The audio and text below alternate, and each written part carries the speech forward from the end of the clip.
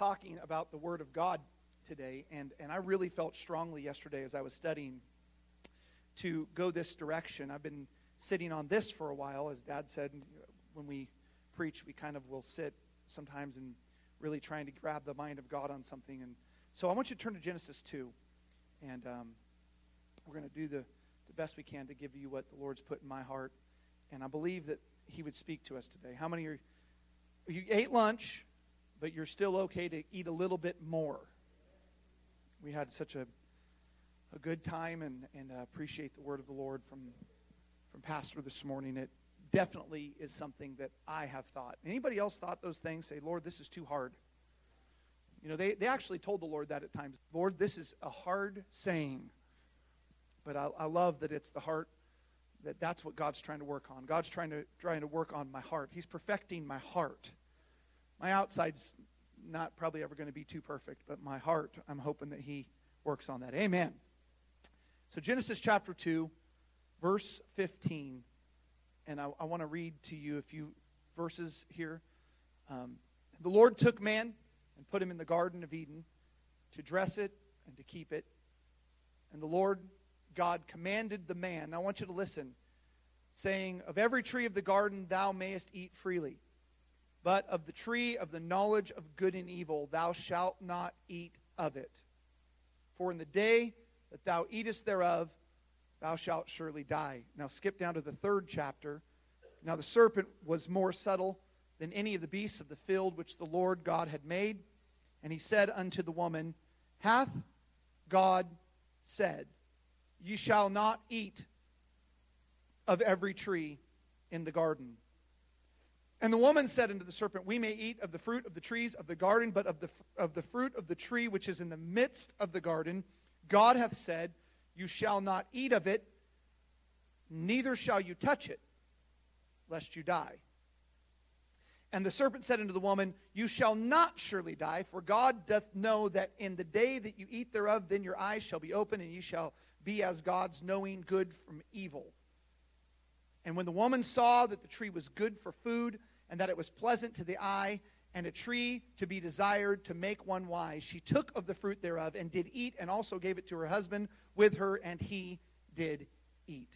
Lord, I pray that you would help me, God, to deliver what you have put in my heart. I pray that you would work on our hearts, Jesus, and that we would be moved by your word. We would be established, strengthened, and grown by your word. And we give you all the glory, Jesus, and everybody say amen. I want to take note of a couple of things in this chapter. I have spent some time years and years ago on Genesis 2, Genesis 1 and 2, and kind of thinking about some things. And the Lord recently has dropped some interesting things into my heart. And I want to give you some things this afternoon.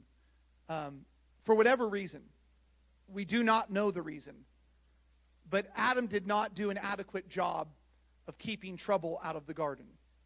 We know that it was commissioned to him by the Lord that he would guard the garden. It was his duty. It was his job. We know, we talked about this side note, but that men, we are created to work. I'm thankful that my dad has led that example for me, that even as a pastor, always has worked, because it's good for us. It's what God made us to do. Man needs to have a job. How many men say amen? Got to have something to do. You get bored sitting around and get into trouble. So we need to be busy and have things to do. And so God had given Adam responsibility and duty to guard the garden. Now, he doesn't have to guard it from lions, because the lions are at one with the lamb. We're not dealing with that at that point.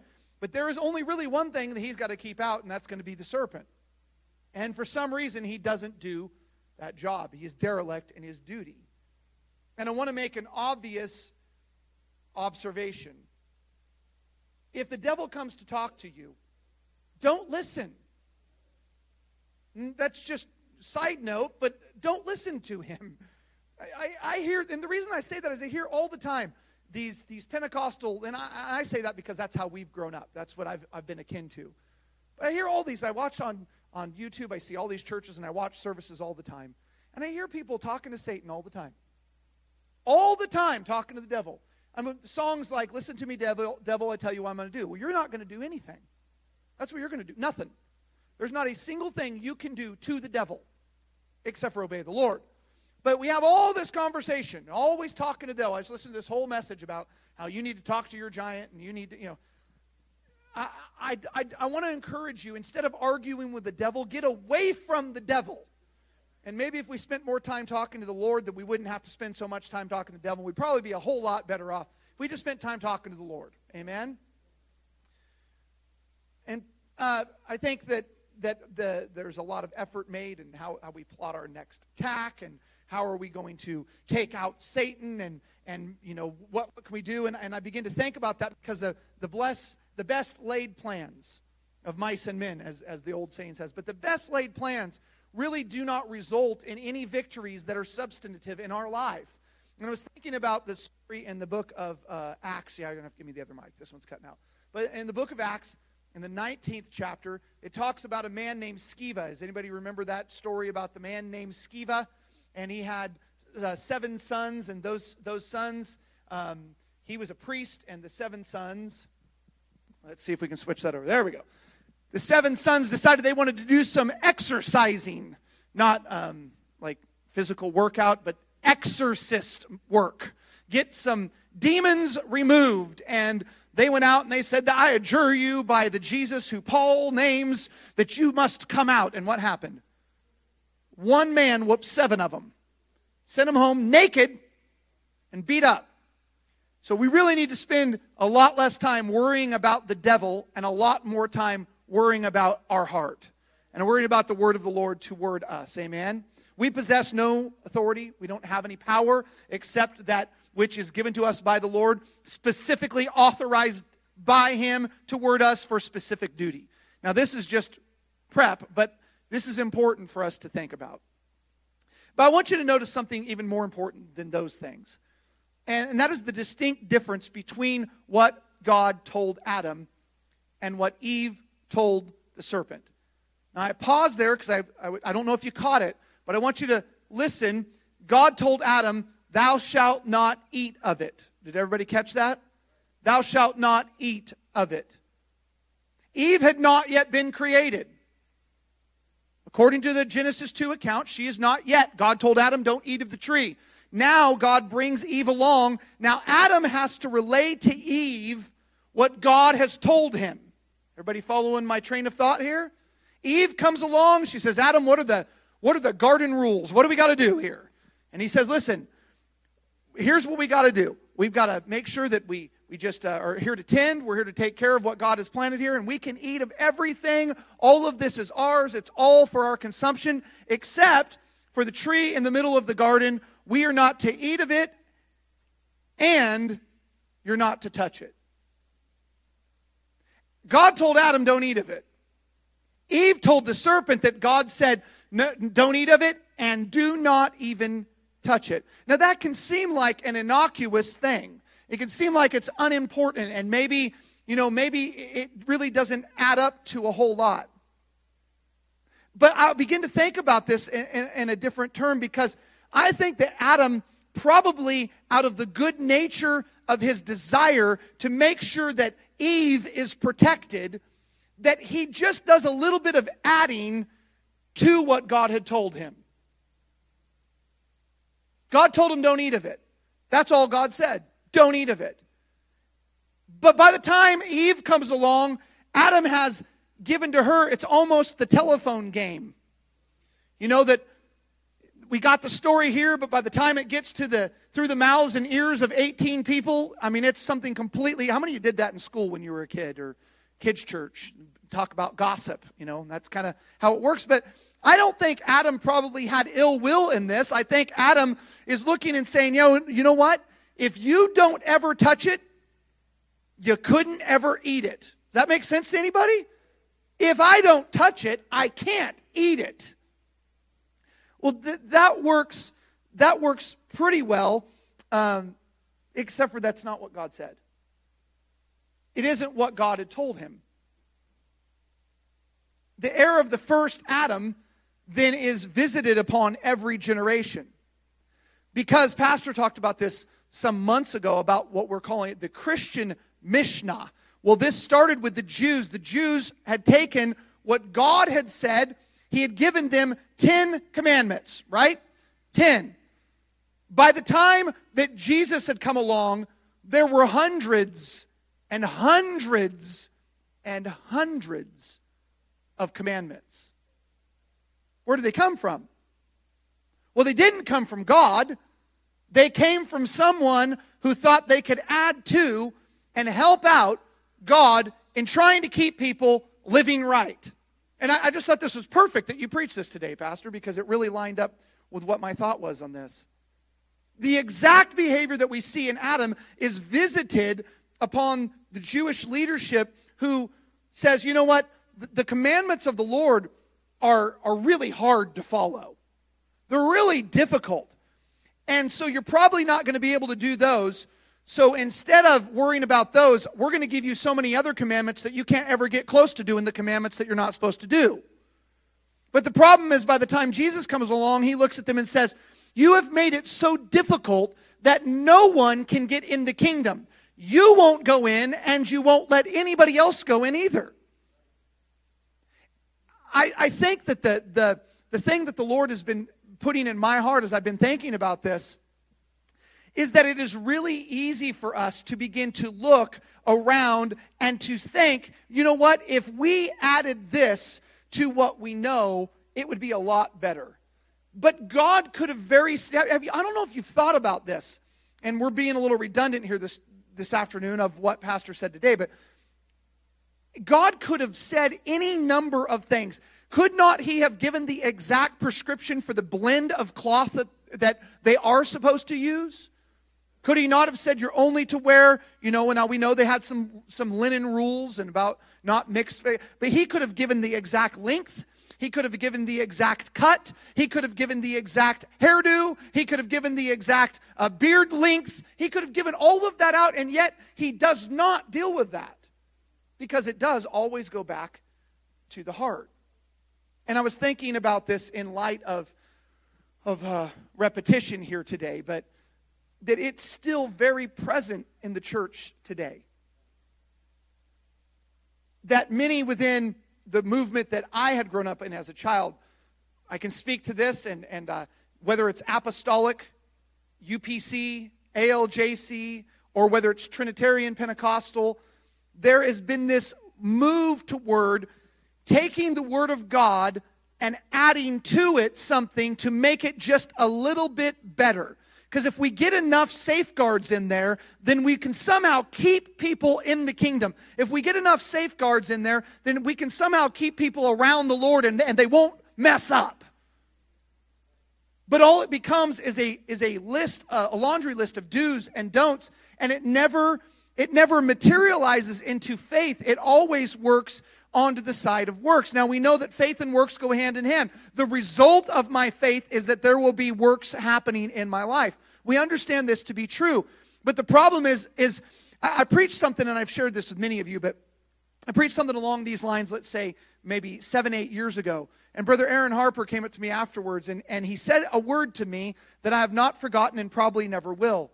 And I was talking about how that we can do all of these things and shave my face, or don't cut your hair, don't wear open-toed shoes, only wear a skirt, whatever it is that we line up. We can do all of those things and never really come to know the Lord. And he said, Pastor Rodney, I would call those things faithless works. It's the word he used, faithless works, and it has rang in my ears ever since. What is a faithless work? It's a work that requires no faith to do. What are faithless works? All of them. Only the things that require faith. I don't know what's going on in my heart. Let me spin off of what Pastor was preaching then this morning. Out of the heart, but the heart is deceitfully wicked. Who can know it? You hear that saying, just trust your heart. No, don't trust your heart. Do not, under any circumstances, trust your heart. I don't even know sometimes the inner workings and the motivations of my heart. And so it takes faith to believe that God is working in an area I cannot see. But it doesn't take any faith for me to wear a suit and a tie and shave my face and never let Carrie wear makeup or never let her wear a pair of pants, or get rid of the TV, or don't go here and don't do that. That requires no faith. We think it requires faith, but in truth, I can do that and never know the Lord. How many would say amen? I'm going to give you an example. I like President Trump. I'm not going to raise hands because it would be redundant. You all like President Trump. If you don't, you're in the wrong church. I like President Trump. However, I don't believe him to be a virtuous and godly man. But President Trump doesn't drink alcohol. Doesn't. It's just a rule of his life. He doesn't feel that he can be successful. So does that work? Is that a work of faith in his life? No, it's just a work in his life.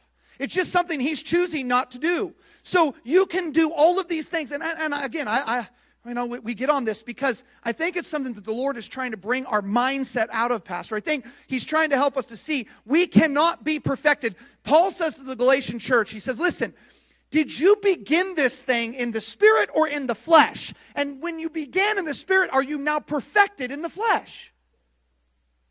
So did you start out in salvation based upon your circumcision? Based upon your cleanliness? Or did you come into this thing based upon your faith? Your trust in the Lord, your belief in His Word. And if you then came into it in faith, how are you going to be perfected in the flesh? This is exactly what he's saying. Now, again, this doesn't negate that we should walk circumspectly. It doesn't mean that we should not walk in the light, because all these are instructions from the Word of God to word us. We should not participate in the works of darkness. The Apostle Paul talks about all of this. These are dark. This is light. Walk in the light. Get away from that. That's all true. But those things in and of themselves do not constitute faith. And what we have done is we have taken the Word of God, do not eat of it. And we've said, hey, don't eat of it, but also don't touch it. Don't touch it. That's not a bad thing. It's not a bad thing to say don't touch something that God said don't eat. But the issue becomes that Eve has heard it as the Lord has said to us.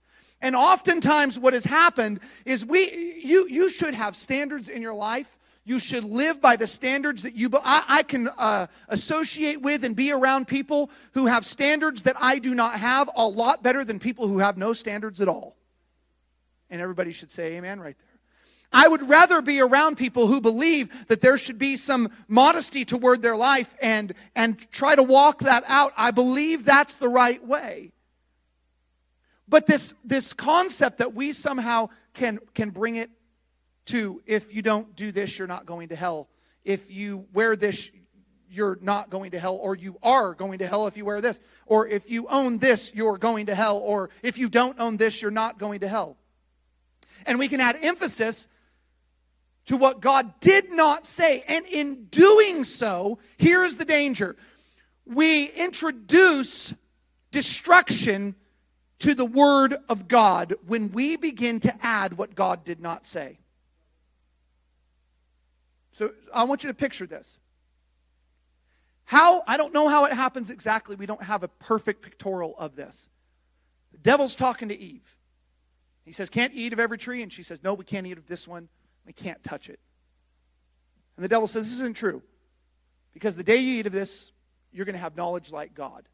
Now, her belief is that God has said don't eat and don't touch or you're going to die. Correct? Everybody say amen? Now the devil comes up alongside of her. And he sticks the fruit out. And she touches it. And now all of the Word of God is destroyed. What God did say is destroyed because she believed in what God didn't say. Do you understand what I'm saying? Because there was a standard set that isn't true, it effectively reduces the Word of God to nothing. So when God didn't say don't touch it, so when she touches it and realizes that she has not died, well, then is any of the Word of God true? This is the danger. This is the danger for us, church. That we all believe in a lot of things, and we walk good lives, godly lives. I don't know a better group of people. I've never been around a better group of people. I want to commend you on your desire for godliness and upright living. That is all good. But we cannot take our desires, add them to the Word of God, and expect God's Word to stand. Adam's intentions were good, I assume. Adam's desire in this was good, I assume. But the moment that he puts his words, his restrictions, his requirements with God's requirements and God's intentions, now it jeopardizes the entire thing. And I see this happening all around us, especially in the very conservative, restrictive movements. That we have built straw men. And we have told kids, if you do this, you're going to split hell wide open. And as soon as they touch that and realize it does not kill, then they abandon the Word of God altogether. We build straw men that cannot stand. It's a house of cards that's all built upon men's doctrines. And then we wonder why, when one card gets touched, the whole thing comes down. Because it was never about Christ. It was always about the requirements. And so the difficulty for our lives is to make sure that while we need to take heed, the Scripture says how, in Psalm, I think 119, it says, how can a young man cleanse his ways? But the answer is right after, by taking heed to the Word of God. But you can't cleanse your ways by taking heed to the Word of Rodney. I can have some great advice and some great counsel, and I might really be a blessing to your life. But the only thing that you can build upon, as wonderful as you think I am, the only thing you can build upon is the words of Jesus. You can't add, and I can contribute nothing to this. Nothing I have is buildable. All I'm trying to do is point you to the foundation. And so yes, we need men in our lives and women in our lives, teachers, instructors. God talks about this. It's His kingdom. It's His work. Yes, this is all true. And we need to be so careful in all of this that we are never adding.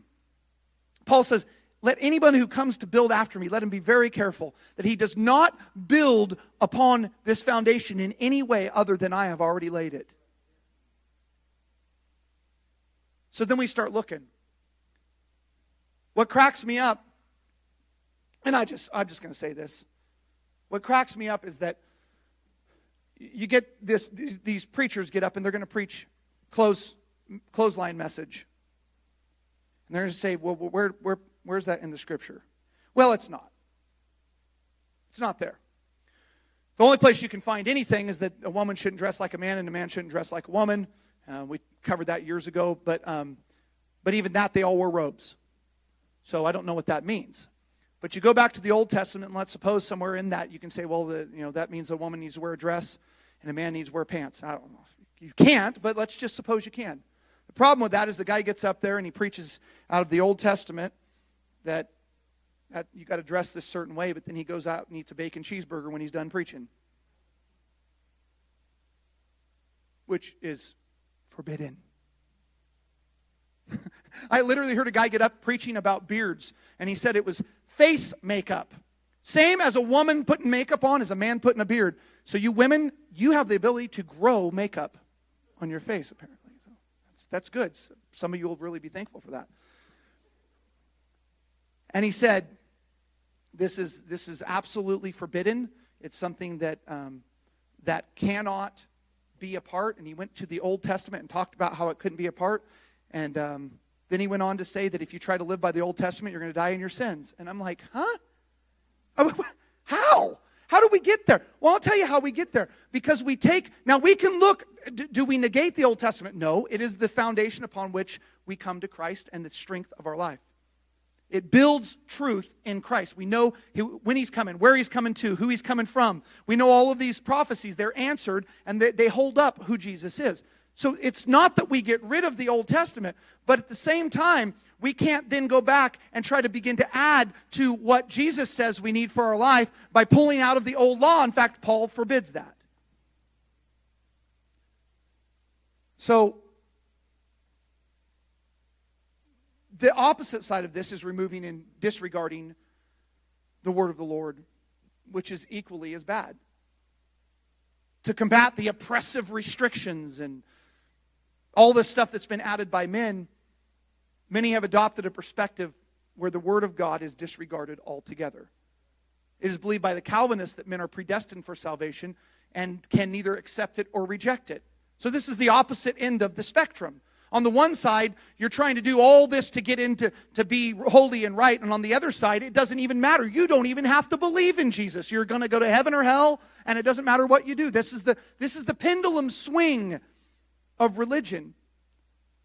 Many fundamentalists, and now has been adopted more recently by charismatics, that believe that they can be saved without ever following Christ's words at all. Salvation to them is a static position that is determined separate from our obedience to Christ. And of course, this produces the same destruction. The same destruction that Eve felt by getting Adam introducing something that God didn't say, and now she touches it and realizes, hey, I don't even know if this is true, and it destroys her life, and it destroys Adam with her. This is the function that Satan wants to do in our homes. Well, the same destruction is present when we take the word of God and we ignore it and we don't even abide by it whatsoever. So neither of these, we can't add to it, and we can't take away from it. In fact, the apostle says this: if any man comes and tries to add to or take away from, let him be accursed. Even if this someone is Moroni, the angel of light, or some other epiphany, or some other supposed theophany.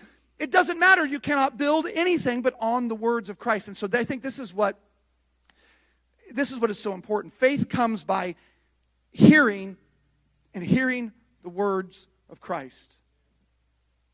Does it say God or Christ there? I'm trying to remember right now.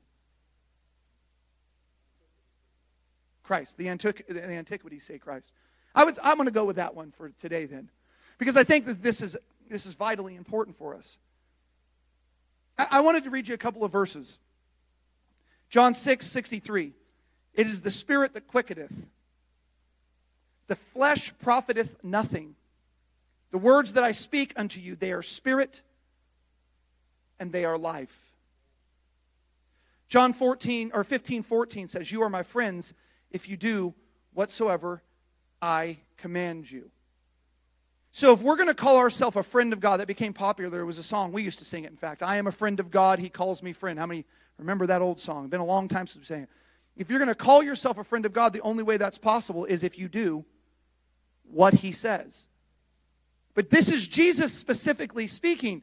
And so I begin to think about this. Don't misunderstand me. Listen, I'm not building a doctrine. I'm not getting rid of Scripture, but I want you to listen for a minute. And I'm trying to finish here quickly for those of you who want to go home and take a nap. I love the entirety of the Word of God.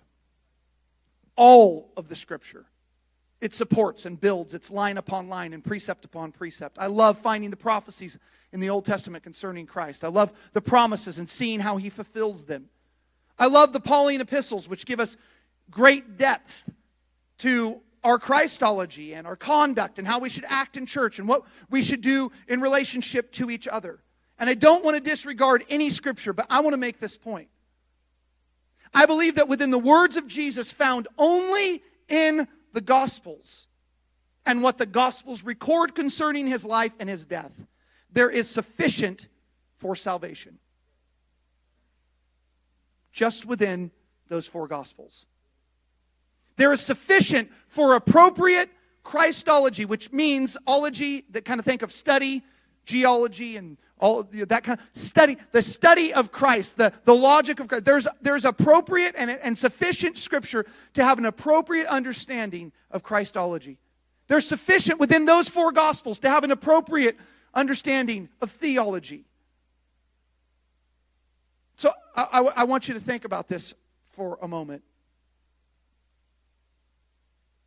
If we only read the four Gospels, this is the only place that we really get the word of Christ. And within this, you're going to get this. I'm going to give you a laundry list of what you're going to get just from the words of Jesus, with the exception of the very first one. Because he wasn't born yet. But the first thing you're going to get is in the book of Luke, where that thing that we're struggling to understand, I'm going to help so we can understand it. What do we need to know from Jesus concerning our life in this modern age? Let me spell it out for you. That thing that's in the mama's belly that everybody's struggling to name. We don't want to call it a baby. Now they want to call it a fetus. You know what fetus means? Baby. That's what it means. Where do we get this idea from?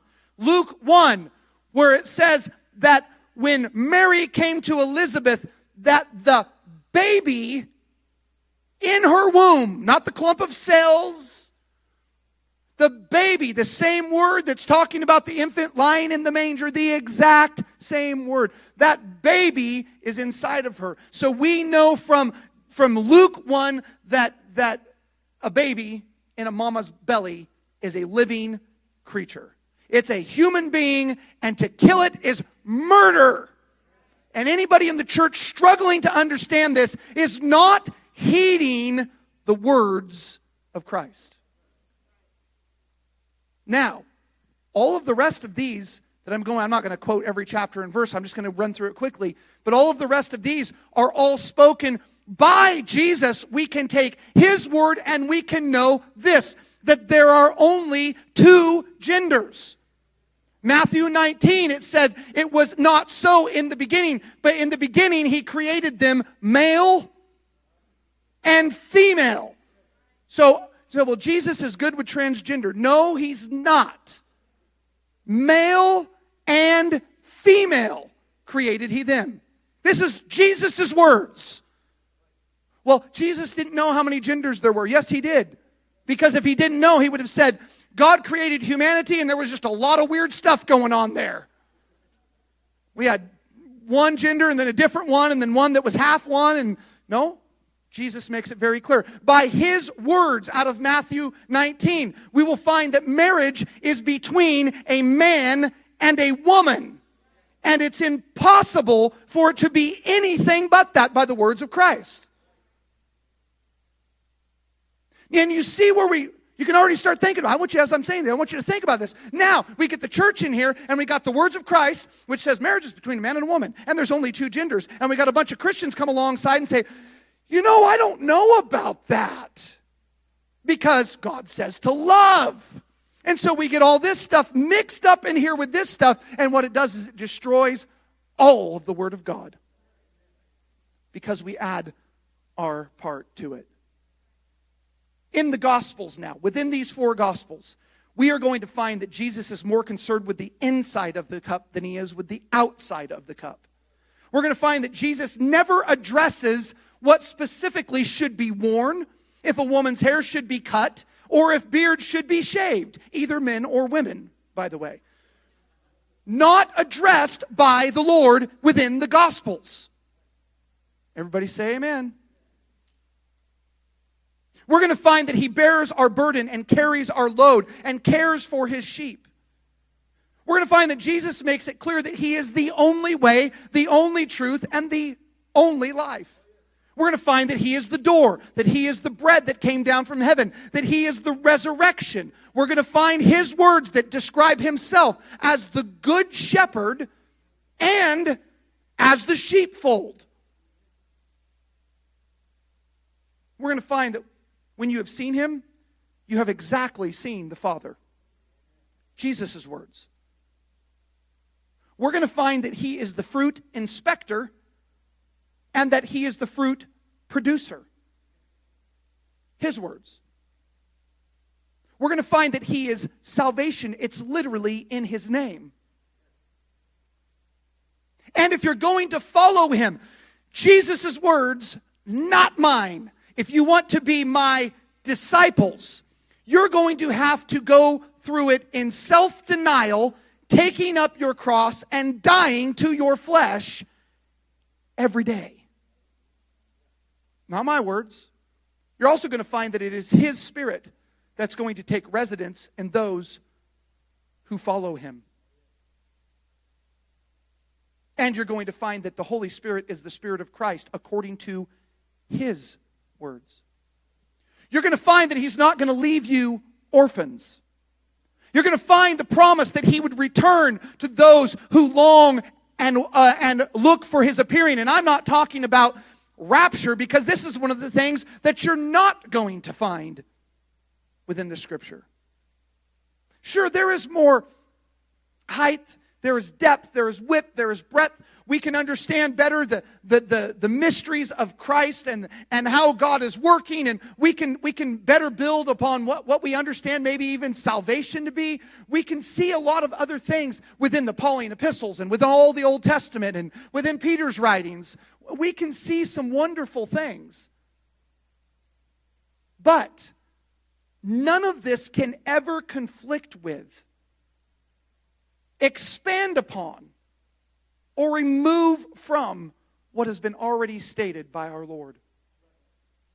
I don't know if you've thought about this, but why do we even have this?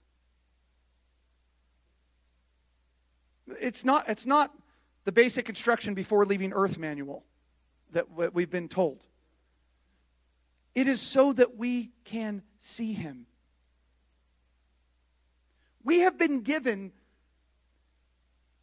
not just the rhema, the written word within this book, but we have been given, revealed to us, the logos, the logic, and the reason for what God has done and said, and it has been poured out toward mankind. It is God's desire for self-revelation. He wanted to make Himself known to every one of us. This was His desire for us. And we've got to be careful that we don't fall into the trap of adding to the words of Jesus.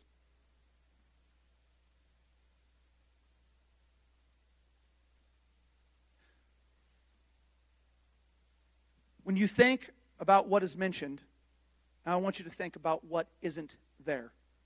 Just talked about what is there, and we could have gone on a lot more than that, certainly. But then if we think about what Jesus said concerning Himself, what the Gospels say concerning Him, but you can now take the entirety of the New Testament, and you're going to find some things that are not there. Are you ready? Trinity. Not there. Rapture.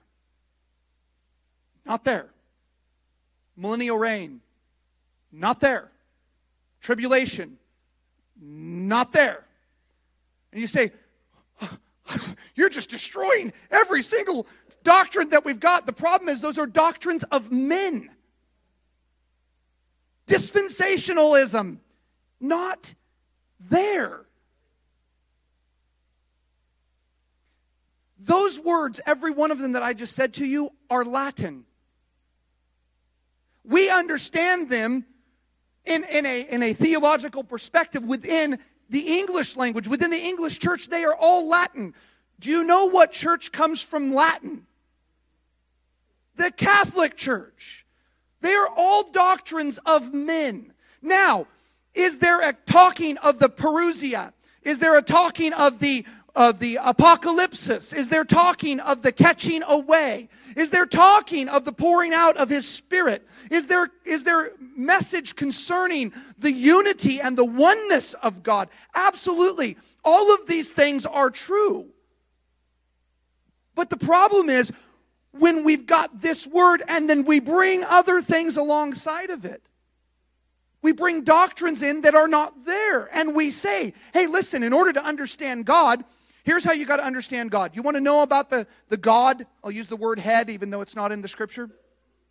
You want to know about the Godhead? Here, let me give you a word, Trinity. It's Latin, and you're going to go through the Latin fathers to know Him. This is what's happening. You want to talk about the end times, and you want to talk about Jesus returning for a church that's awaiting His appearing. Well, we don't really going to go to the Bible here. What we're going to do is we're going to get you to raptus, which is a Latin word, and you're going through the Catholic Church to figure it out. You understand? You're getting the gist of what I'm saying. And the problem is now, we get all these doctrines of men, and then you get somebody come along, and they're trying to find it in the Scripture, and when they can't find it in the Scripture, they say, you know what? This whole thing's a farce. This whole thing is a lie. It's been built No, God's word isn't a lie, but all these things have been added on. All these things have been built into it. And now when we can disprove those, and this, I see this happen. I'm finishing. I see this happen all the time. I watch a lot of these street preachers. And these guys will go out and they argue. They want to argue with the Mormons and the Jehovah's Witnesses, and they'll get out there and they begin to discuss with them. And the Jehovah's Witnesses always want to come at them and say, well, you believe in 3 gods. And they'll say, literally, and I'm not picking on the Trinity. We were Trinitarian, and now I don't see it that way, so that's not my point. My point is they will say, listen, hey, the Trinity isn't even in the Bible.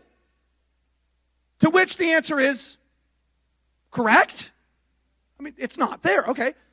No, instead of saying, you know what, yeah, that's been misconstrued, and maybe we just misunderstand that a little bit. Let's talk about Jesus.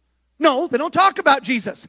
They want to go prove a doctrine that isn't there and try to defend words that don't even exist. And then wonder why we can never bring anybody to faith. Because we're not bringing them to faith in Christ. We're bringing them to faith in dead works. Faithless works. And this is the danger if we add on. We cannot add on to the Word of God, echoes of Calvary, doctrine for what we believe about Jesus. Can't do it.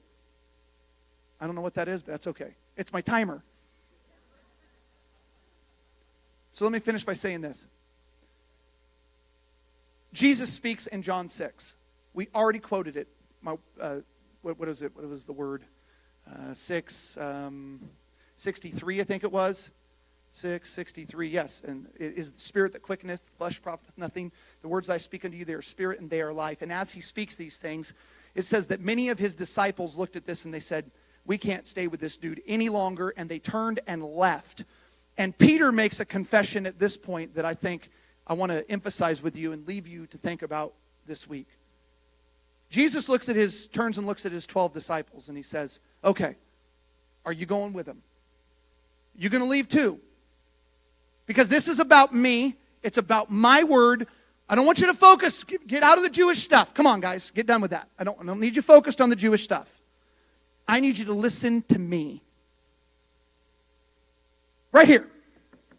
That's what I need. Listen. Are you going with him? Because I want to know right now. And Peter says these great words. Lord, where else could we go? You have the words of eternal life. We often take this to be that, but it is not. This is not the words of eternal life. Jesus' words are the words of eternal life. If possibly, because there's always this argument, well, that was, maybe men wrote that and men may have mistranslated that. I don't need to know that. If it's possible that there's error in here, and I know there's scripture that's been added, 1 John 5:7. Wasn't in the original text. There's a few others, the end of the book of Mark. That's really irrelevant. Because this Bible is not the word of life. Jesus is. And there are people all over this world who have only pages of the scripture who would put us to shame with their understanding of who Jesus is. People in countries where it's forbidden to even own a Bible, and they underground trade pages, memorize a page of the Gospels, and then switch it off and trade it to someone else, and then they memorize it, and they're exchanged a page. They may never even get through all of the Gospels within their whole lifetime. I love the Word of God. I love the Bible. I love to read and I love to study it. But this is not our God. We must understand that we turn to the Lord. And I just want to encourage you that within His words are everything you need for godly conduct, for Christian living. There's nothing else that you need. Again, I want to reiterate. I feel like I need to reiterate this right now. Within the Gospels is everything you must know concerning Jesus. We don't find a lot within the Gospels about church order. The main place we find anything about church order is in the book of Corinthians. The ones who were practicing the most gifts, who were the most confused, who were sleeping with their father's wife. Remember that group? That's the one where Paul came in with church order. Everything else he didn't. He just talking to them about Jesus pretty much. So I just want to encourage you, as you're thinking about what Pastor said today about his word working in our heart, that logos of God working within us, I just want to encourage you, don't add to it. Don't take away from it. We let the word of God stand and we adjust ourselves to it. Amen? Amen, Pastor.